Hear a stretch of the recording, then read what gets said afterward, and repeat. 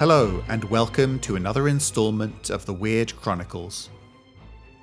Each episode, we bring you tales of action and adventure from Malifaux and the other side. Many powerful individuals in Malifaux have underlings whose job it is to do their dirty work. Dr. Douglas McMorning is no exception. In this story, we follow the long-suffering Sebastian as he pays a visit to a client in the Guild Enclave. I hope you enjoy part 1 of The Errand.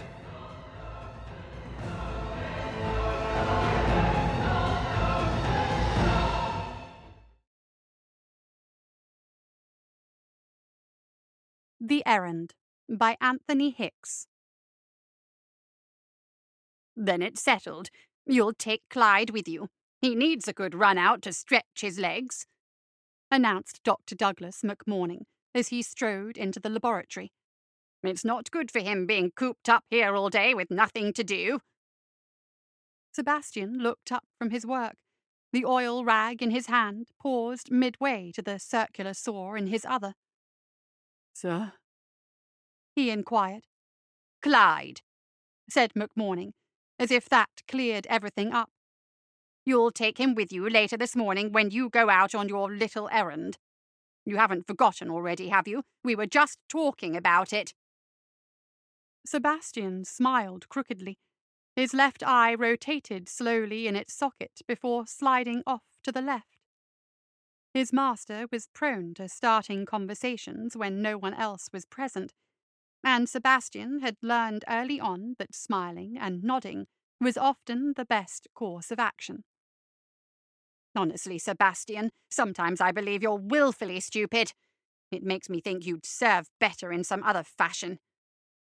Sebastian tightened his grip on the circular saw as a hard edge glittered in his master's eyes.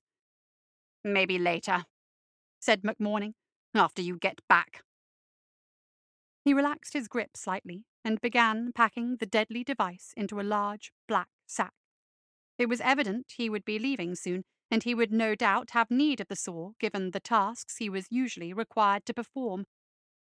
Seeing as you weren't listening the first time, said McMorning irritably, I need you to visit Theodore Derber at the Guild Enclave. It seems he's run into a spot of bother over something or other.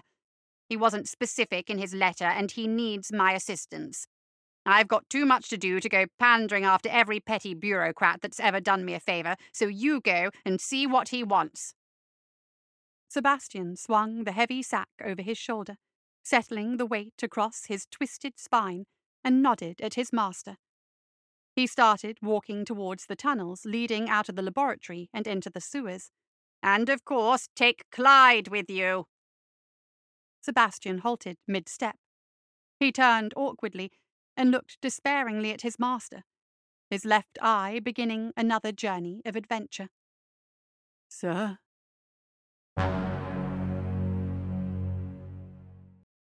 The heavy manhole cover clanged down, and Sebastian straightened up, stuffing the manhole key back into his sack. His back ached from exertion, and the damned weather was doing little to improve his mood. It was midsummer in Malifaux, the longest day of the year, and consequently the shortest night of the year as well. For most of the city's inhabitants, that was a good thing, a time of celebration. More sun and fewer hours of darkness meant less chance of some terrible fate befalling you, less chance of a knife in the back while taking the short cut home, less time for resurrectionists to ply their unholy trade, less night for the terrifying Neverborn to hide in. Yes, for most people, it was a good thing. Sebastian was not most people. He had never been one to enjoy bright sunshine, and the little fetes and impromptu festivals that seemed to spring up on every street corner did nothing for him either. He was oblivious to the joy midsummer seemed to bring out in people. Everyone was always smiling and joking, the men chasing after the women leading them on, and all of them giggling. Laughter and flirtatious games were a distraction he endured, but never really got on board with. It may have been something to do with his chosen profession. but Sebastian never gave it much thought. Of all the things that midsummer brought, the only one to stand out in Sebastian's mind was the heat. As he stood in the dark and relative cool of an alley just inside the downtown district, he could feel it. An abyssal pressure of high temperature and even higher humidity. It prickled his skin with sweat and sapped his strength. It pressed down on him, dragging his otherwise limitless stamina with it, and battering him with its relentless onslaught. He sighed, slung the sack over his shoulder, and lumbered toward the street. After several steps, he stopped and looked back. Clyde had not moved. Sebastian rolled his solitary, well-behaved eye and trudged back. The flesh construct towered over him, a mountain of pale meat broken here and there by the gleam of metal. Before leaving, Sebastian had done his best to cover the network of splints, tubes, valves, sprockets, pumps, and other less identifiable machines that erupted haphazardly from the construct's skin. Clyde currently resembled a walking Hessian sack with 2 eye holes cut into it. Sebastian waved his hands around in front of Clyde. Nothing happened. He jumped up and down. Nothing. He jumped up and down and waved his arms. Still nothing. Finally, he reached up and tugged at the sack around Clyde's head. The ragged stub of a nose popped out of one of the eye holes. He pressed the offending feature back inside the sack and tugged in the other direction. One bloodshot eye appeared and gazed balefully down at him. Sebastian shrugged and started off toward the street again, waving for Clyde to follow him. A ponderous thud announced the flesh construct's compliance. He took solace from the fact he only had the one of McMorning's creations to worry about. The yipping started about 20 feet from the alley mouth. Sebastian froze. Perhaps he had imagined it. He listened intently, straining to hear the slightest of sounds. The alley was silent. Clyde strode purposefully, obliviously into the preoccupied hunchback, sending him sprawling to the ground. Sebastian fell heavily, his chin crunching into the alley floor with no small amount of force. He rolled onto his back, glaring up at the flesh construct which had now ceased all movement. He was struggling to sit up, a venomous curse just cresting his lips, when the chihuahua bounced excitedly onto his chest, its thick black tongue slapping up and down. Sebastian fell back, the chihuahua eagerly lapping and licking at his face, and groaned. It was going to be a long day.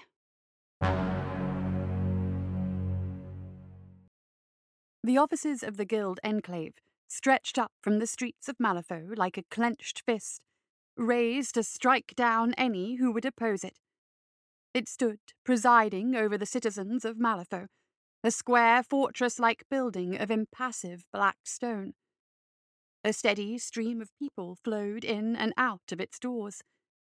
Guild bureaucrats, swathed in heavy robes of office, rubbed elbows with sinister, masked lawyers.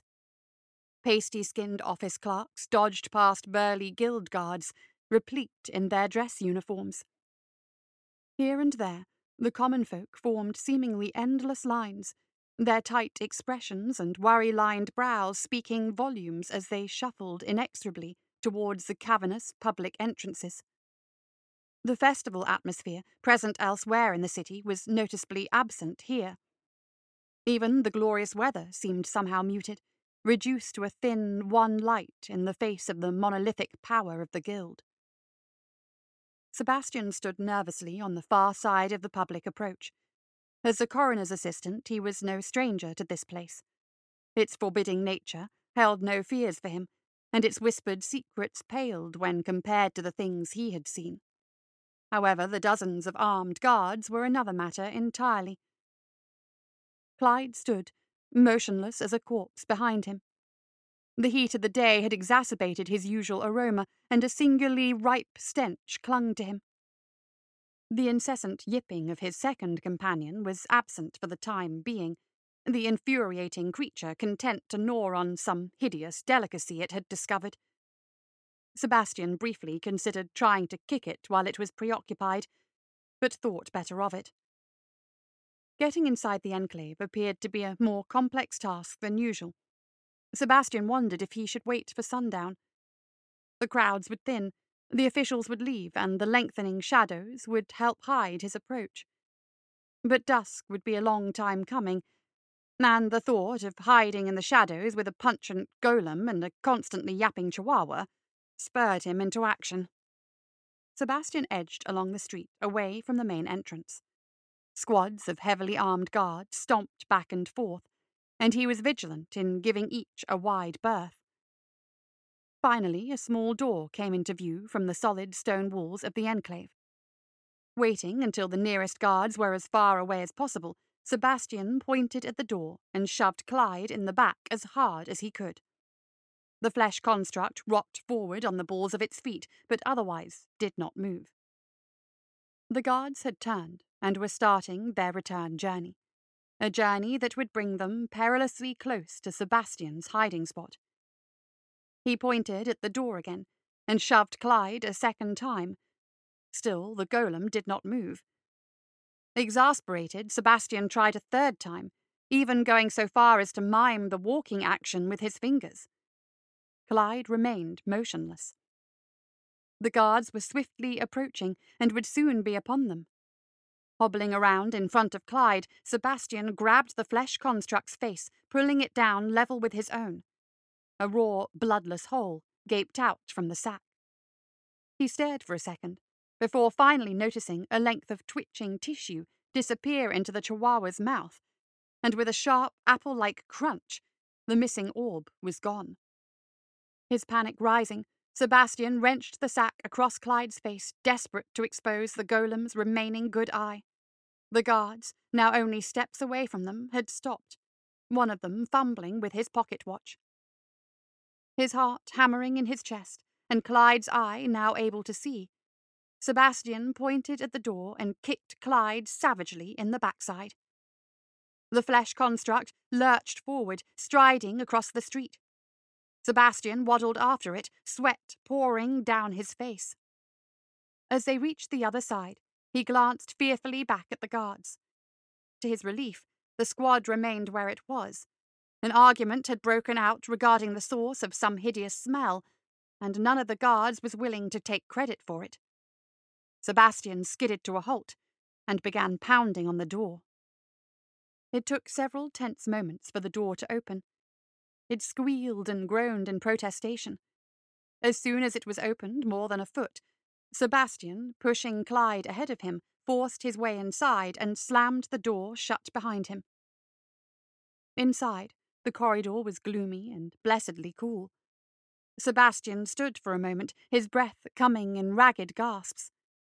Fat drops of sweat fell from his face and brow, and his stubby legs burned with effort. Presently, he became aware of a small collection of what appeared to be sticks and parchment wrapped in an ancient, faded guild uniform. It was wriggling feebly and cursing like a navvy. "Damn fool thing to do, pushing inside a guild building like that!" it said in a voice so desiccated it could have sucked the sweat off Sebastian's brow. "I could have mistaken you for an intruder. I have a sword, you know, and I ain't afraid to use it neither." Sebastian sagged and proffered the swearing refuse pile one meaty paw. A claw-like appendage emerged from the tangle of uniform and limbs and gripped Sebastian's outstretched hand fiercely. "At least you've got the decency to help an old man up after knocking him down. There's plenty round here that don't." With Sebastian's aid, the thing on the floor unfolded into what appeared at first glance to be a piece of dried fruit given life. On closer inspection, the raisin thing actually turned out to be a man, a very, very old man. He stood eye to eye with Sebastian, dusting his antique uniform down with skeletal hands.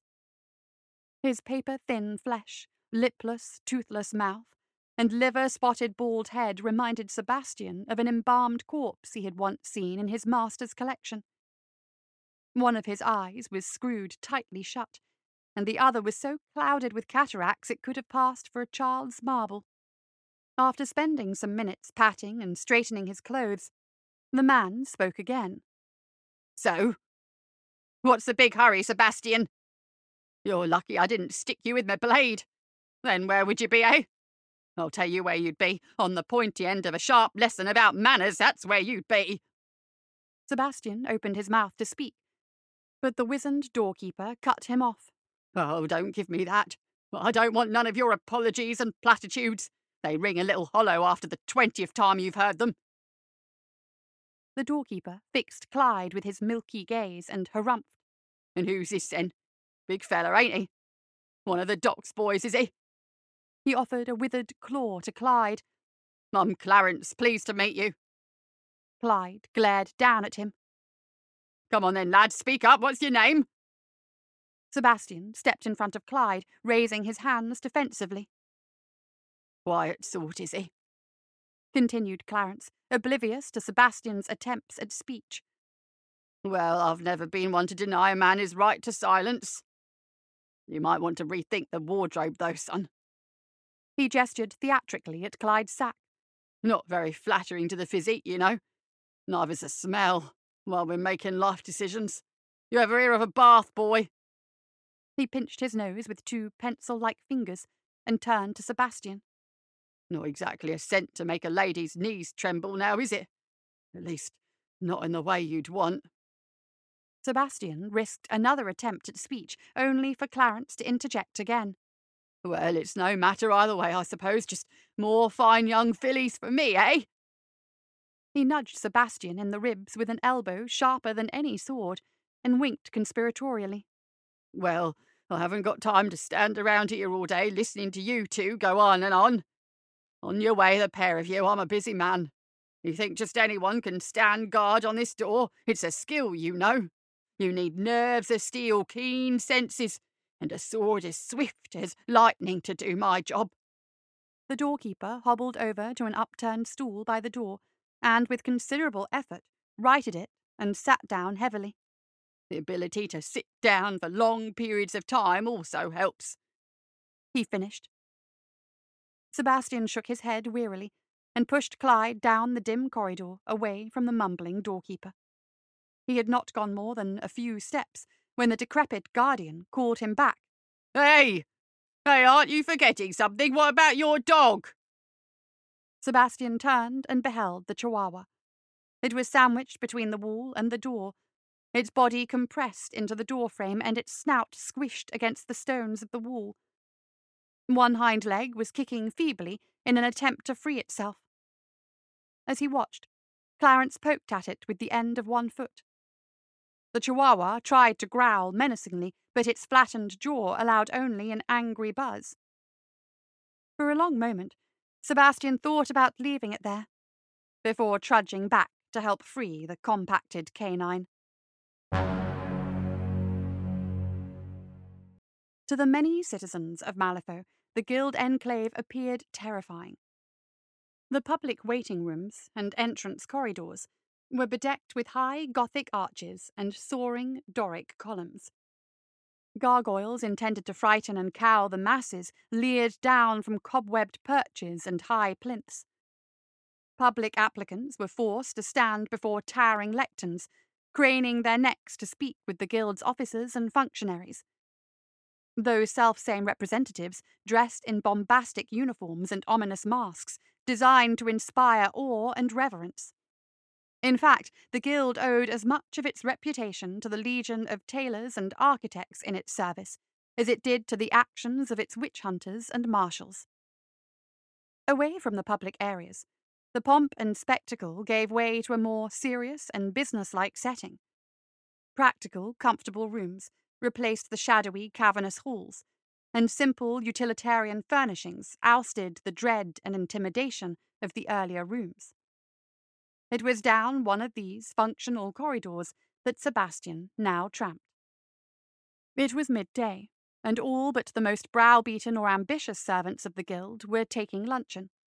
The lack of traffic in the halls of power played to Sebastian's favour, and he made swift progress in reaching the offices of Theodore D'Urber. After checking that no one was nearby, Sebastian rapped sharply on the door and waited. and waited. He knocked again, his swollen knuckles smarting. The sharp tattoo echoed away down the empty corridor, but still no answer came. After a third attempt, Sebastian was becoming annoyed. Perhaps Derber was out, enjoying a fine repast at a local pub. Perhaps he had arrived too late, and whatever calamity the guild bureaucrat feared had come to pass already. Whatever the reason, he could ill afford to stand here all day with a smelly flesh construct and a concertina chihuahua. He raised his hand for a final try when an agitated voice spoke from behind the door. "You're not using the special knock," it said. Sebastian blinked. "Sir?" he replied. "The knock. I described it in my letter. I was very specific. I'm not opening the door until you give the special knock." The hunchback sighed and slowly lowered his head, massaging the bridge of his nose between the fingers of his raised hand. "If you don't use the knock, how do I know it's you? You could be anybody. You could be the marshals here to arrest me, or you could be justice herself ready to take my head." Sebastian looked resignedly at Clyde. "You have to use the knock, it's important." Clyde stepped forward, knocking Sebastian bodily out of the way, and in a single fluid motion, pressed both his huge hands against the door and pushed. From his keen vantage point, face down on the floor, Sebastian heard the effects of Clyde's titanic shove, rather than saw them. The prelude was a startled yell, followed by a single thunderous crash and several smaller, expensive-sounding crashes. A terrified squeal and the mad scrabbling of well-heeled shoes provided a suitable second movement, and a foul-mouthed conglomeration of curses, threats, and watery-eyed pleading brought the whole symphony to a satisfying conclusion. Despite being knocked prone for the third time that day by the construct, Sebastian had to admire Clyde's rather direct solution. For the first time, since leaving the laboratory, he was glad Clyde was accompanying him. Then the chihuahua bounded over, slathering his face in putrid spittle. Picking himself up, Sebastian shooed the irritating creature away and walked into Derber's office.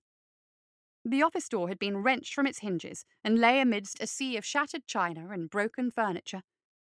Derber himself, a painfully thin and unhealthy-looking man, bedecked in the sort of foppish finery guild bureaucrats were favouring these days, cowered behind his desk. He was brandishing a shoe and pleading with Clyde not to kill him. If the flesh construct was bothered by Derber's antics, it gave no inclination. As Sebastian stepped carefully over what once might have been a Three Kingdoms vase, Derber rounded on him, waving the shoe dramatically. "That," he said, "was not the knock." Sebastian shrugged. "And what the devil is this thing?" Derber returned to pointing his footwear at Clyde. Sebastian grinned and patted the flesh construct affectionately on the arm. "I thought he was one of them. A death marshal come to drag me off to the cells, or worse." Sebastian considered Clyde for a moment, eminently pleased with his efforts at disguise. He looked around for somewhere to sit before deciding that Clyde's entrance had rather ruined that idea. The chihuahua came bounding in and began snuffling around in the wreckage. Derber shrieked and pointed his apparently weaponized shoe at it. "And what is that?" he squeaked. "Does Dr. McMorning always conduct his private affairs in this fashion?" Sebastian had recovered the heavy door from where it had fallen, oblivious to Derber's questions as he attempted to balance it back against the frame. "Where is Dr. McMorning, anyway?" asked Derber. "I was very specific in my letter that he and he alone should consult with me here. The matter at hand is very delicate." Sebastian gave up on his attempts at repair, content to let the heavy wooden door rest against the wall partially wedged into the hole Clyde had created. He gave Derber his best simpleton smile, complete with nomadic eye, and shrugged. Derber looked utterly crestfallen. "Oh, I say, this really is too much." His voice cracked, and he sniffed, tears brimming around his eyes. "I'm in enough trouble as it is. without the one man who owes me a favour or two sending a half-wit, a monster, and a giant rat to destroy my lovely office." He produced a handkerchief, more lace than cloth, from his pocket and dabbed at his eyes.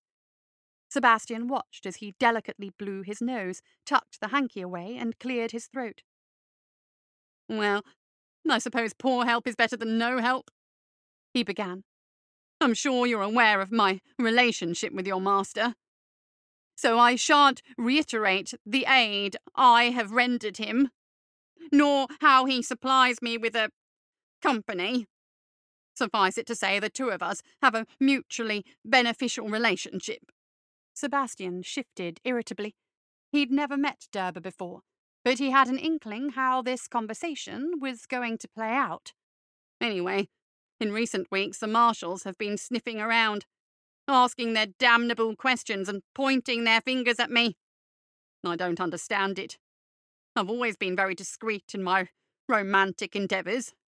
Never put a foot wrong, or any other limb for that matter. Somehow the blighters are on to me, and I need your master to make it all go away, or something. Derber stuck his bottom lip out and sighed pathetically. For a moment, Sebastian feared he would start crying again. He considered all the guild officer had said. There was little he could do himself. In truth, there was little he wanted to do to help this effete guild nobody and his sordid dilemma. But his master had entrusted this task to him, and Sebastian was nothing if not loyal. "Well, say something at least," said Derber. "I know you look pretty gormless, but I assume Dr. McMorning trusts you enough to deal with this. I mean, do you know what the marshals will do if they catch me? They'll kill me! Kill me!" Perhaps it was Derber's frantic tone. Perhaps it was because he gripped Clyde's sack with both hands. It may even have been his unfortunate turn of phrase, but something fired in Clyde's brain. The flesh construct lunged forward. Its right hand shot out, gripping the hapless Derber by the throat and lifting him clear off the ground. Derber choked out a bubbling screech and started thrashing like a fish on a hook. Sebastian cried out in alarm and waddled over to the murderous flesh construct, setting about it with his fists. The noise alerted the Chihuahua. It bounced over to the fray, yapping excitedly, and started biting at Derber's dangling feet. Derber swatted feebly at Clyde with his shoe. The expensive footwear proved to be a poor weapon, bouncing harmlessly off the golem's face and neck. Sebastian leapt up, hooking his arms around Clyde's outstretched limb, and heaved. Clyde swayed unsteadily for a moment, but refused to fall. Derber's laboured gasps were becoming weaker by the moment. The Chihuahua had taken a good hold of his undressed foot and was worrying it with great enthusiasm. Sebastian let go of Clyde's arm and cast about for his heavy sack. Realizing he must have left it outside, he rushed for the door and dragged the primitive barricade he had erected away. Behind him, Derber's frantic wheezing drew ever quieter. He spied the sack lying on the floor where Clyde had previously knocked him aside, and grabbed it. Rushing back into the room, he saw that Derber was turning blue, his tongue flopping out his mouth in a hideous parody of the Chihuahua currently gnawing on his foot. Sebastian dropped the sack and fished his mighty circular saw from its contents. He threw the complex harness and pump over his shoulders with practiced ease and pulled the ignition cord. The lethal tool roared into life on the first try.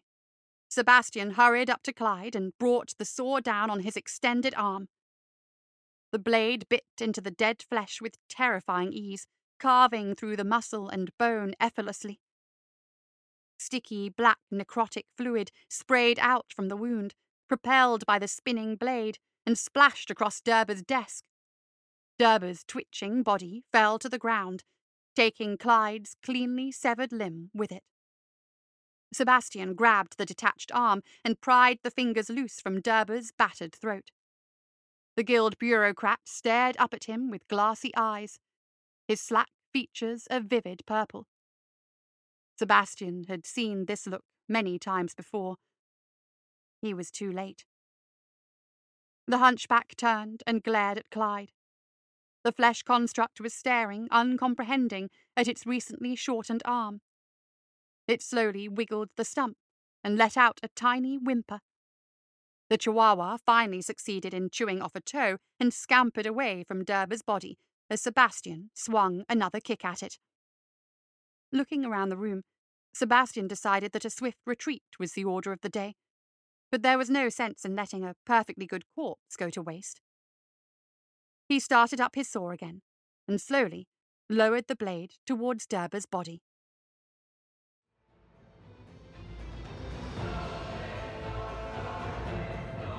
That's it for another episode of the Weird Chronicles. Join us next time for the conclusion of The Errand.